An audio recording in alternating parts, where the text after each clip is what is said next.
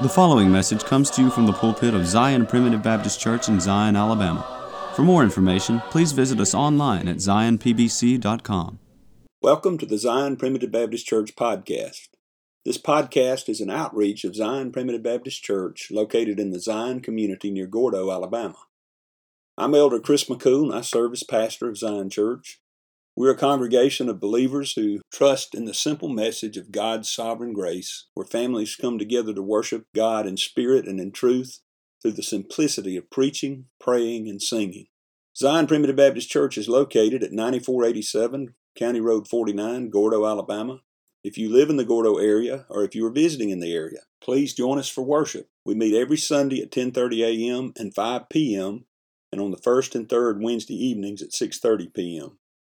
In today's message, we turn to the issue of spiritual warfare. I don't think anyone would argue that we're in a spiritual war out in the world today. The world, the flesh, and the devil are all against us. They are our enemies, and they are out to destroy us, to slay us from the kingdom of God. Today, we're going to talk about our primary enemy, the devil himself. In any battle, it's important to know the tactics of your opponent. Today we're going to see that the devil is good at what he does. He exploits our weaknesses, and he attacks us where we least expect it. Join us today as we begin to look at spiritual warfare in our daily lives. But first, we have a song selection that I hope you enjoy. After the song, please stay tuned for another message of God's sovereign grace from the Zion Primitive Baptist Church pulpit. Take the mercy of thee.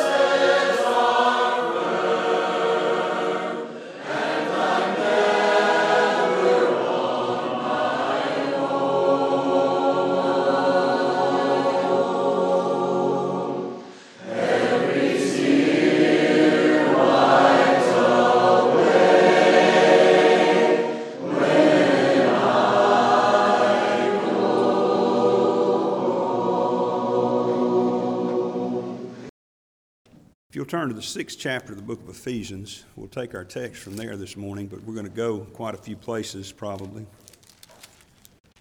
As I told you, I've had quite a burden about this message for some time, and I trust that it's the Lord's timing and that it is a message that will be helpful to us in our daily walk.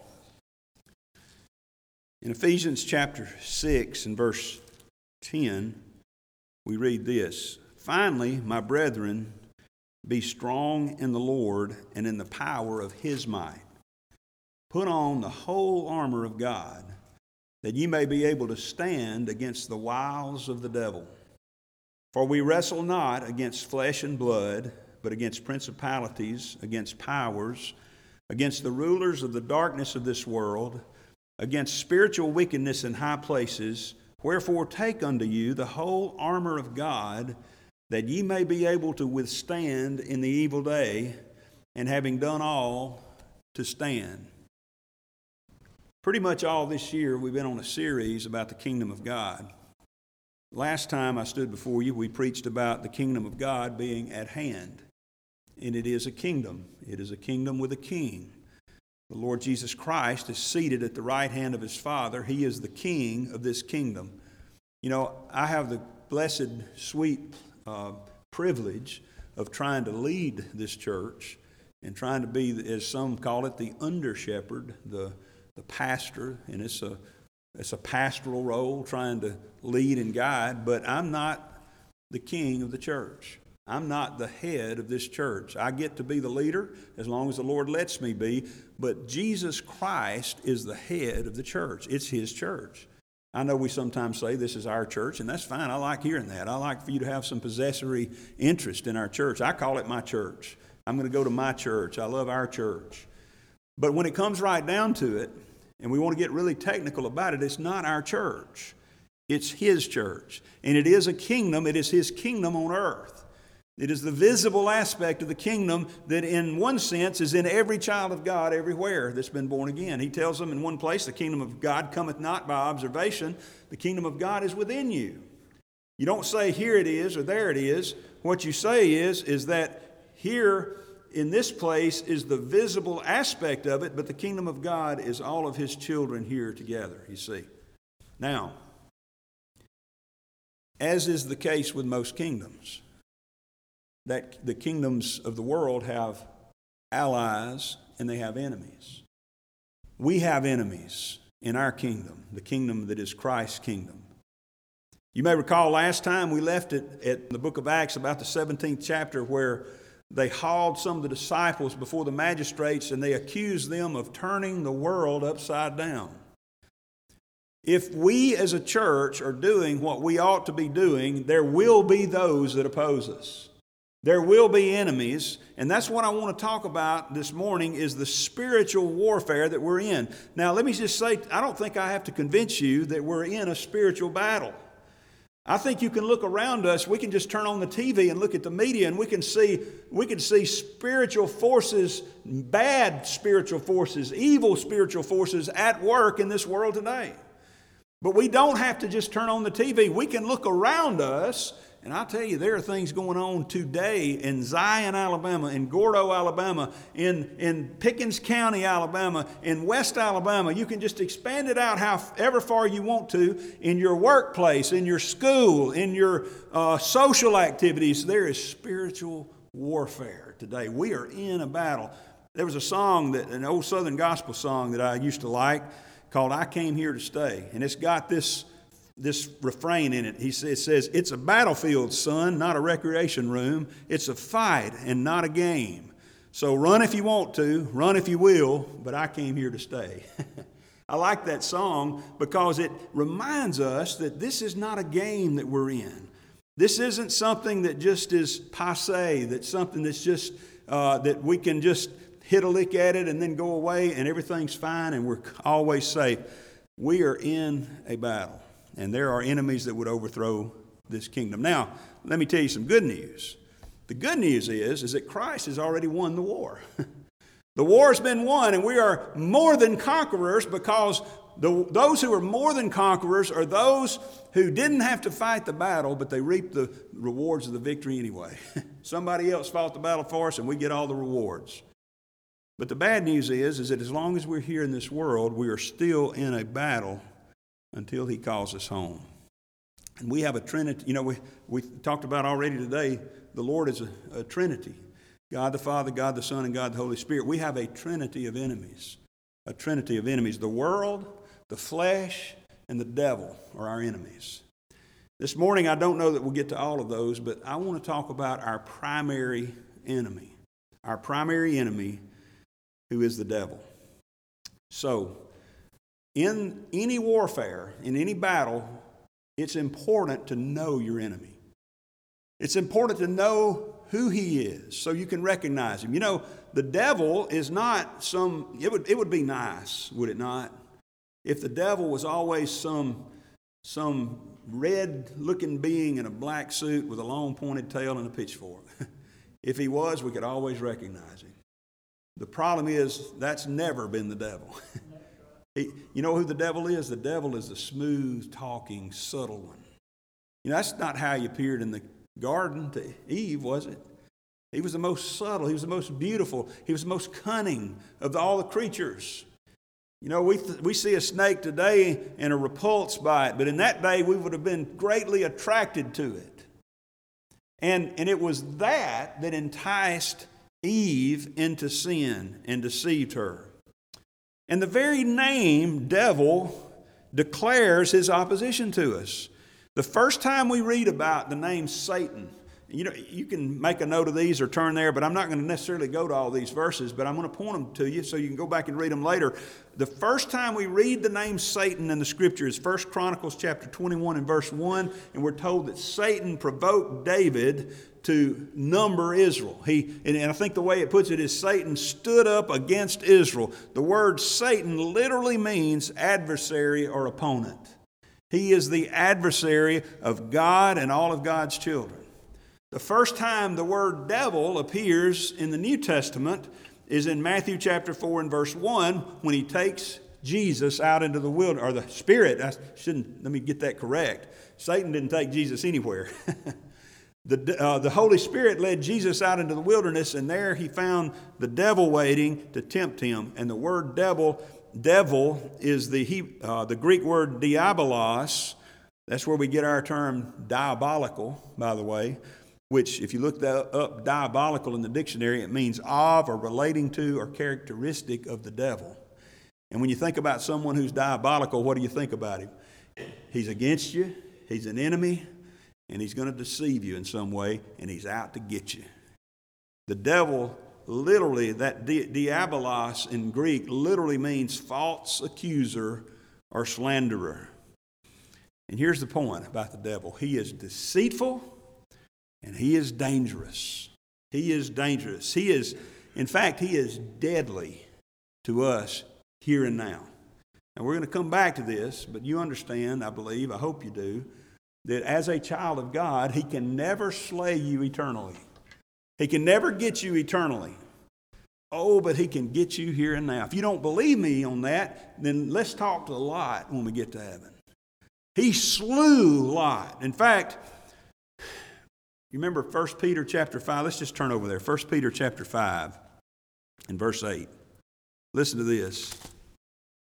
Be sober, be vigilant, because your adversary, the devil, as a roaring lion, walketh about, seeking whom he may devour. Whom he may devour. The word devour means to swallow up. It means to destroy.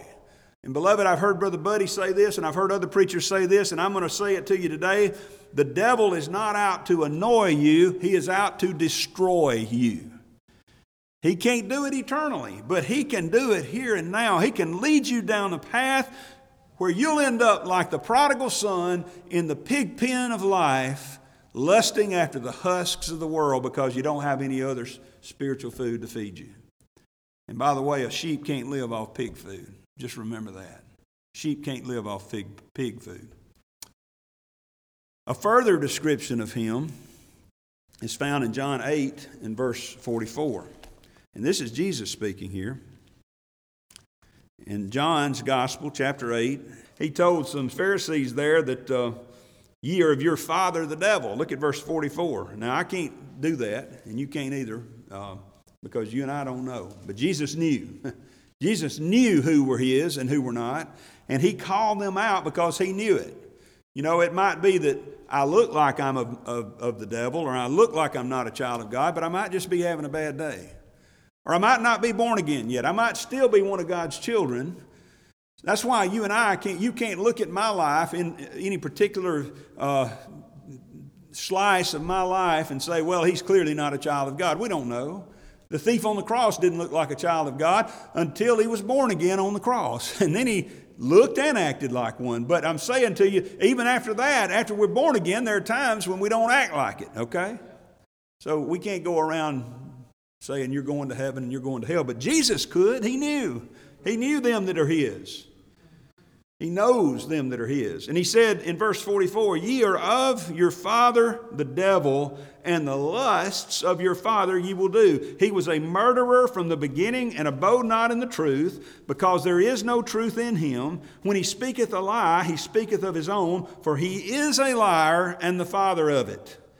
So here we have a description from the Lord himself about the devil, about our primary enemy. And we're going to come back to that in a few minutes, but notice that his design is death. He is a murderer. He is out to slay you, and his method is deceit. His method is deceit. Almost never do you get a head-on attack from Satan. It's almost always from the flanks or from the back or from somewhere you're not expecting it. You see, another point that I want to make before we move on is this. You remember what we said in our text in Ephesians 6? Notice what it says in verse 11.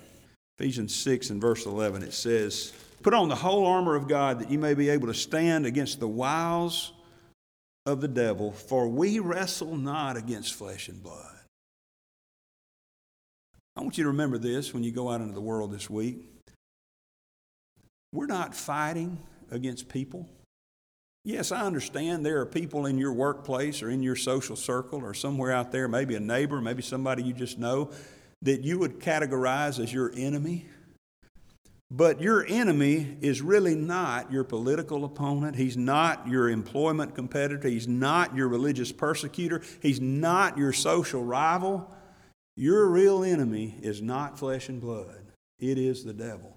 You know, that helps me in politics, because I'll tell you, when I get to watching TV and reading about what's going on in Washington and even some things that are going on in Montgomery, I get all wrought up and angry, and I want to take it out on the people I see. I want to take it out on the president or on some senator or some representative or someone else that's down there. But I want to tell you, beloved, that's misplaced anger. That's misplaced rancor there, because our real enemy is not that person who is carrying out the evil deeds. It's the one who's prompting him to do it. It's the devil himself. So let's talk about him a little more. The devil has great power in this world. You remember back over in Ephesians chapter 2 and verses 1 through 3? It ought to be real familiar to us here at this church, because it talks about where we were before we were born again and how that we've been quickened and made no longer dead in trespasses and sins. But notice in verse 1, you hath he quickened who were dead in trespasses and in sins. And now in verses 2 and 3, he's going to tell you what you were like when you were dead in trespasses and in sins. So he says, wherein in time past you walked according to the course of this world. Okay, we said the world's our enemy. As children of God, it's our enemy. When we're not children, before we were born again, it was our friend. There's a part of us that still wants to be friends with the world. But see, when we're born again, the world is our enemy. But notice this, according to the prince of the power of the air. That's a direct reference to the devil himself. He called Christ in two places at least, John chapter 12 and verse 31 and John chapter 14 and verse 30. Christ calls him the prince of this world. You know, you remember back over in chapter 4 of Matthew, we've already referenced that, where the Spirit led Jesus into the wilderness and he was tempted by the devil. You remember that last temptation? He took him up on a high mountain and showed him all the kingdoms of the world. And he said, I'll give all of these kingdoms to you if you'll just fall down and worship me. Now I want to say to you, there's no indication that the devil did not have the authority to give those kingdoms to him. Would it really have been a temptation if he did not have the authority? Jesus would have known. You say, well, maybe he misled Christ. You can't mislead Jesus. If Jesus knew he didn't have the authority, then it wouldn't have been much of a temptation, would it? He's the prince of this world. He's the prince of the power of the air. Most all of the things that are going on in the wickedness of this world are made up by and manipulated by him. We're told, again, back in our text there, that we war against spiritual wickedness in high places. Over in Matthew 25, when Jesus is given the account there of the sheep and the goats, he says that those on the left hand are told that they're going to be cast into the lake of fire, prepared for the devil and his angels. So what's this you're talking about, preacher? The devil has angels? He sure does. We call them demons. They're fallen angels. Over in the book of Revelation, I forget exactly where, I believe it's the 14th chapter, but don't hold me to that. He talks again about the lake of fire being prepared for the devil and his angels. One thing we don't need to misunderstand, the devil is not all-knowing. He's not omniscient. Before we go any further, let's get that out of the way. I'm trying to scare you about the devil. Yes, I am, because we need to be in fear of him. We need to be in we need a healthy dose of respect for him, but he is not God. Just remember that. Let's remember that. Let me just stop and go down this rabbit trail right now. He is not omniscient. He is not omnipresent. He is not everywhere present and nowhere absent. That's a characteristic of God. But he has minions, he has demons, he has angels that are all across this world. And those angels are just like God's angels. They do his bidding. They do the devil's biddings as the angels of God do God's bidding. So sometimes, you think about it, we sometimes say the devil is afflicting me. Well, it may not actually be the devil himself. It may be one of his demons or one of his minions. But my point is that the devil, we should have a great respect. I don't mean admiration. I mean respect, a healthy dose of respect for him as our enemy, because he's much greater than we are, but he is not God. When he afflicted Job, God said you can go so far and no further. Praise God. God is still on the throne. So, now, in the book of James, chapter 4, we're going to come back hopefully to some of these thoughts about how we can resist him, but I just want to go ahead and tell you about the devil. And, we're told that he is powerful and he has demons or angels that help him out and do his bidding. But notice in James chapter 4 and verse 7, James has already been talking about sin and the lust of the flesh and the problems that they were having, adulterers, adulteresses, and all these things that are within us that are causing strife in our lives. And then in verse 6 he says, but he giveth more grace. And he talks about resisting the proud and giving grace to the humble. But then notice in verse 7 he said, submit yourselves therefore to God, resist the devil, and he will flee from you. There is a way to deal with the devil, and that is to resist him. That is to resist him. Notice, though, first you have to submit yourself to God. Submit yourselves to God and resist the devil. And here's the point I believe he's trying to make, and that's part of our text over there in Ephesians chapter 6. We can't do this on our own. We can't fight the devil on our own. I see some of these TV preachers, and they start calling out the devil, and they start almost challenging and daring him to come in. Don't you ever dare the devil. Because if the devil takes up your dare, he will defeat you. You cannot defeat him, but you can resist him. You can submit yourself to God and resist him. We won't have time today to talk about the armor of God. Maybe we'll come back to it sometime, but he gives us some spiritual armor that we can put on. And notice that word, resist the devil. That's the same word used over in Ephesians chapter 6 and verse 13, part of our text, where it said we're to withstand in the evil day. Resisting him means standing against him. We can stand against him. We can't defeat him, but we can stand against him. But praise God, our elder brother Christ has already defeated him. He has great power in this world, though, while we live here. And let me just say to you, beloved, He is good at what He does. He is good. You remember what He's called, and we just read it over in 1 Peter 5:8. We're told He's like a roaring lion. What's a lion? You know, God gives us these examples so that we might understand. He didn't give these things to us to obscure the truth. He wants to explain it to us. He wants us to understand it better. So He describes Him as a lion. What's a lion do? Well, first of all, a lion slips up on its prey in its natural habitat. You don't ever see a National Geographic Channel show about some wildebeest that goes marching into a lion's den, you know. They see the lion's den and they stay away from it.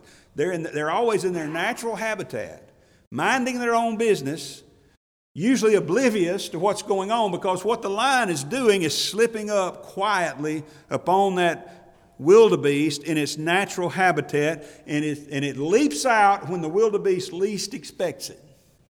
I want to say to you, beloved, the devil works that way. He will slip up on you. You know he can slip up on you in church. In the book of Job, we're told that the sons of God gathered out there, and he's not talking about some angels, he's talking about a worship service. And the devil was there among them. Satan came among them.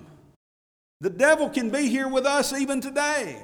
But beyond that, you know, you don't have to go to some dive or some bar or some wicked place of this world to find the devil. He can slip up on you in your own home.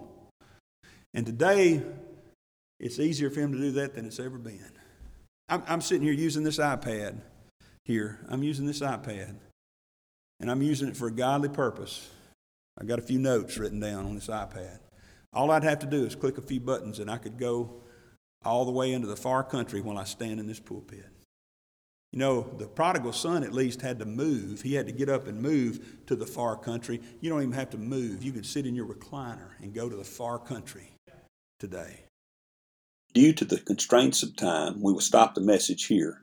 But please join us tomorrow for the conclusion of this message.